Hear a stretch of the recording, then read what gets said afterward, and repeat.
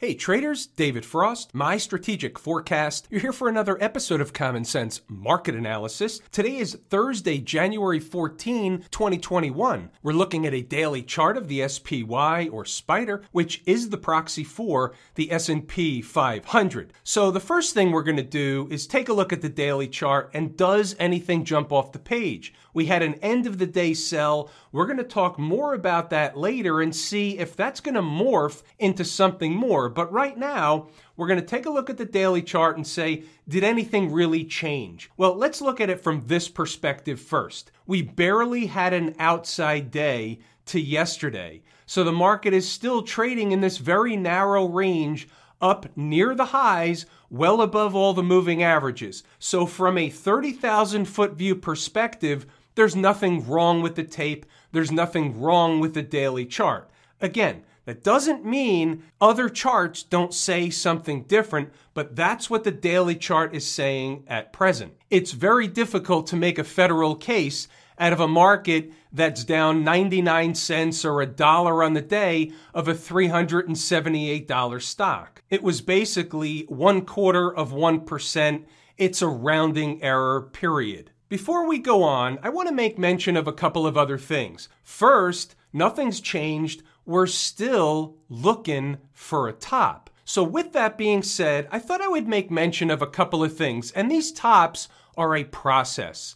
We don't necessarily always know the date and time the market will make a top, but the market tends to make a top as a process. Some markets top before others follow suit. Sectors begin to fall away, and before you know it, you have a top in, yet the signs were all there. You just have to know what to look for. Some of the things we look for during that process that are kind of the tip-off, if we're right in terms of our timing, if we're right in terms of the other things we're looking at, some other things fall into place. Case in point, small caps. You have what's known as a dash for trash. You get a lot of speculative things going on, and I don't know if I said that word right, but nevertheless, it's hard to say quickly. You get a lot of stocks that are $4, $8, $10. Next scene shows they're 20, 30, 25 for no apparent reason whatsoever.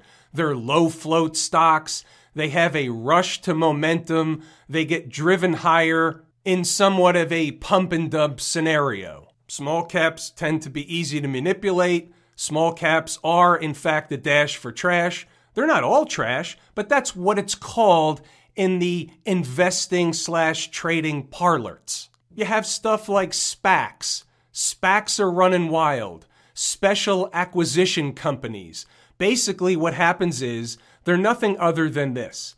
They're private equity that basically starts as public. So what happens is they collect a bunch of money like a blank check. They don't know yet what they're going to invest in, so the investors don't know what the SPAC's going to invest in. They give money to the SPAC, or in this case, the SPAC raises capital from the capital markets, so they have a bucket of money to spend on companies that they're going to invest in. So here's what happens. Some will be very successful. Some will be a complete debacle. Some of the money will never be invested. There will be lawsuits, yada, yada, yada. This is the way these things work. It just takes time to play out. What you're seeing now is the SPACs going wild at the top of a market most likely, and that's, at least for now, in my opinion. And yet again, there's really no doubt in my mind that they're eventually going to fall apart, and some of the strong will survive, and there'll be plenty of people/traders/investors.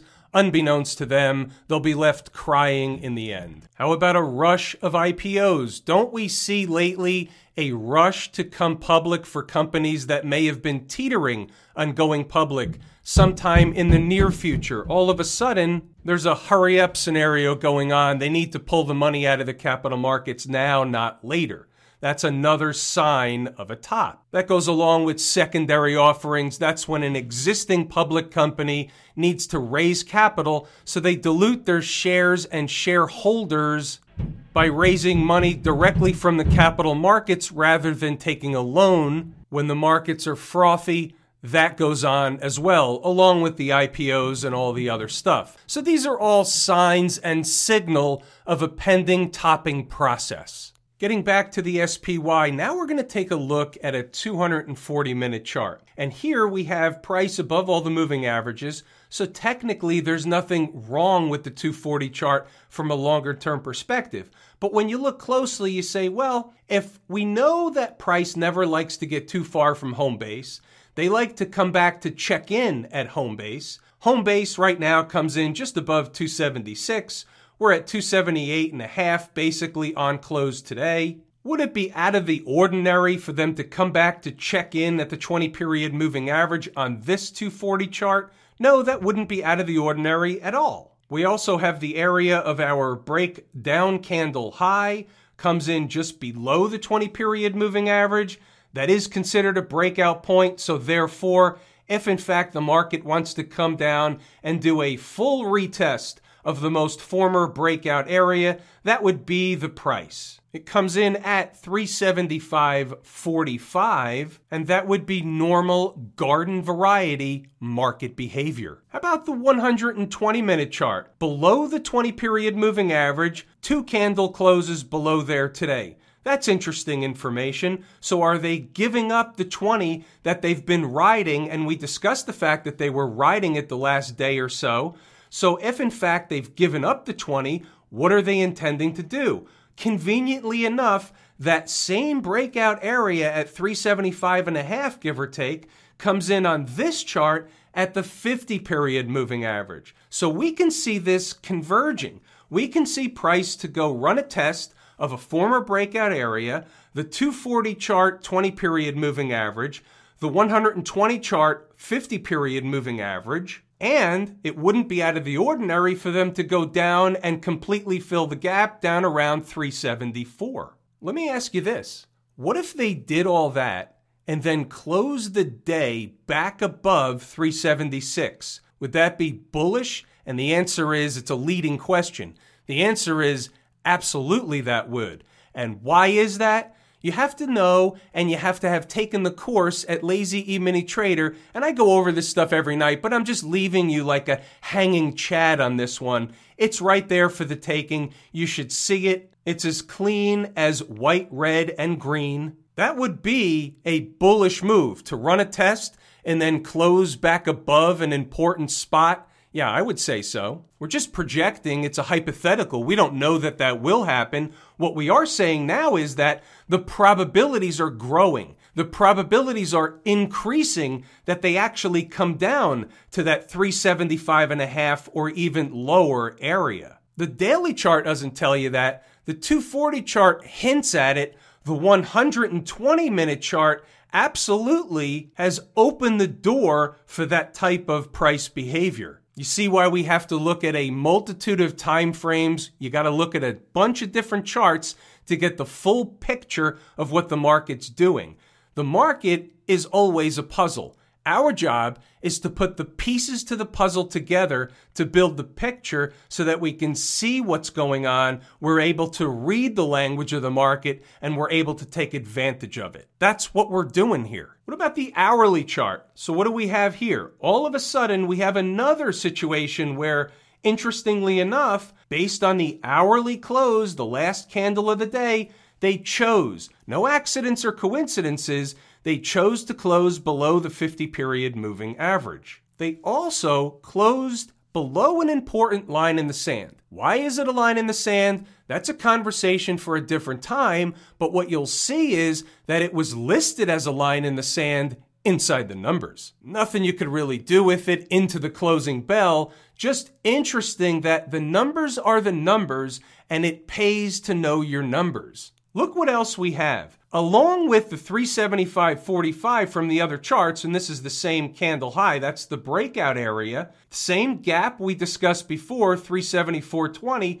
what comes smack dab in between is the 100-period moving average on the hourly chart. Let me ask you this. Based on the hourly, 120, 240, do the odds grow that A, if we found the market down in that zone, is it likely we're going to see at minimum of intraday support? And the answer is, under normal garden variety market conditions, the answer is Absolutely. Using the 80-20 rule, it would be the not normal thing for them to blow through that whole thing like a hot knife through butter. And I'll tell you what, if they are, put your seatbelt on, pack a lunch, it's going to be a long day. Speaking of inside the numbers, let's take a look at the pre-market commentary and the rest of the notes throughout the trading day. Stocks on the move, there was nothing doing. Nothing hit their numbers today. And again, we're on the front end of earnings season. It really gets kicked off tomorrow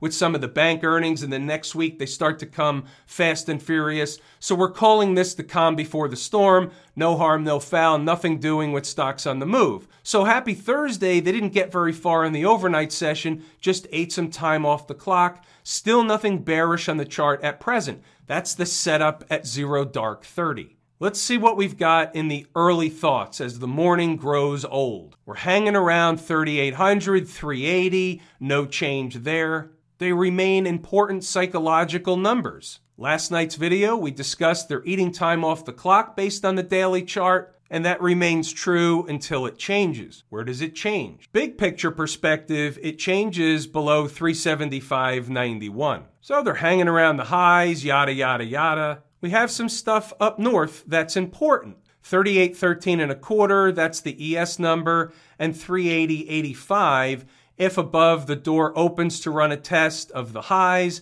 381.49. Everything's compressed together up there, but those are the numbers. What spells trouble? Below 379.25. Running a test is one thing, closing candles below is a number. So these are the numbers on the board bright and early. They're wide, and we narrowed down after the opening bell. So let's go up and see what we've got. 921, we've got the gap left open from yesterday at 379.79. Now let's pay attention to some other numbers. 935, 380.85, give or take, will be resistance. 380.20 could be support. If not, it's down to the gap cited earlier. That's right here. It's close by. 379.79. Keep this in mind. 380.20. Now, just for kicks, this is a 5-minute chart. You know the routine. Right of the vertical is today's activity.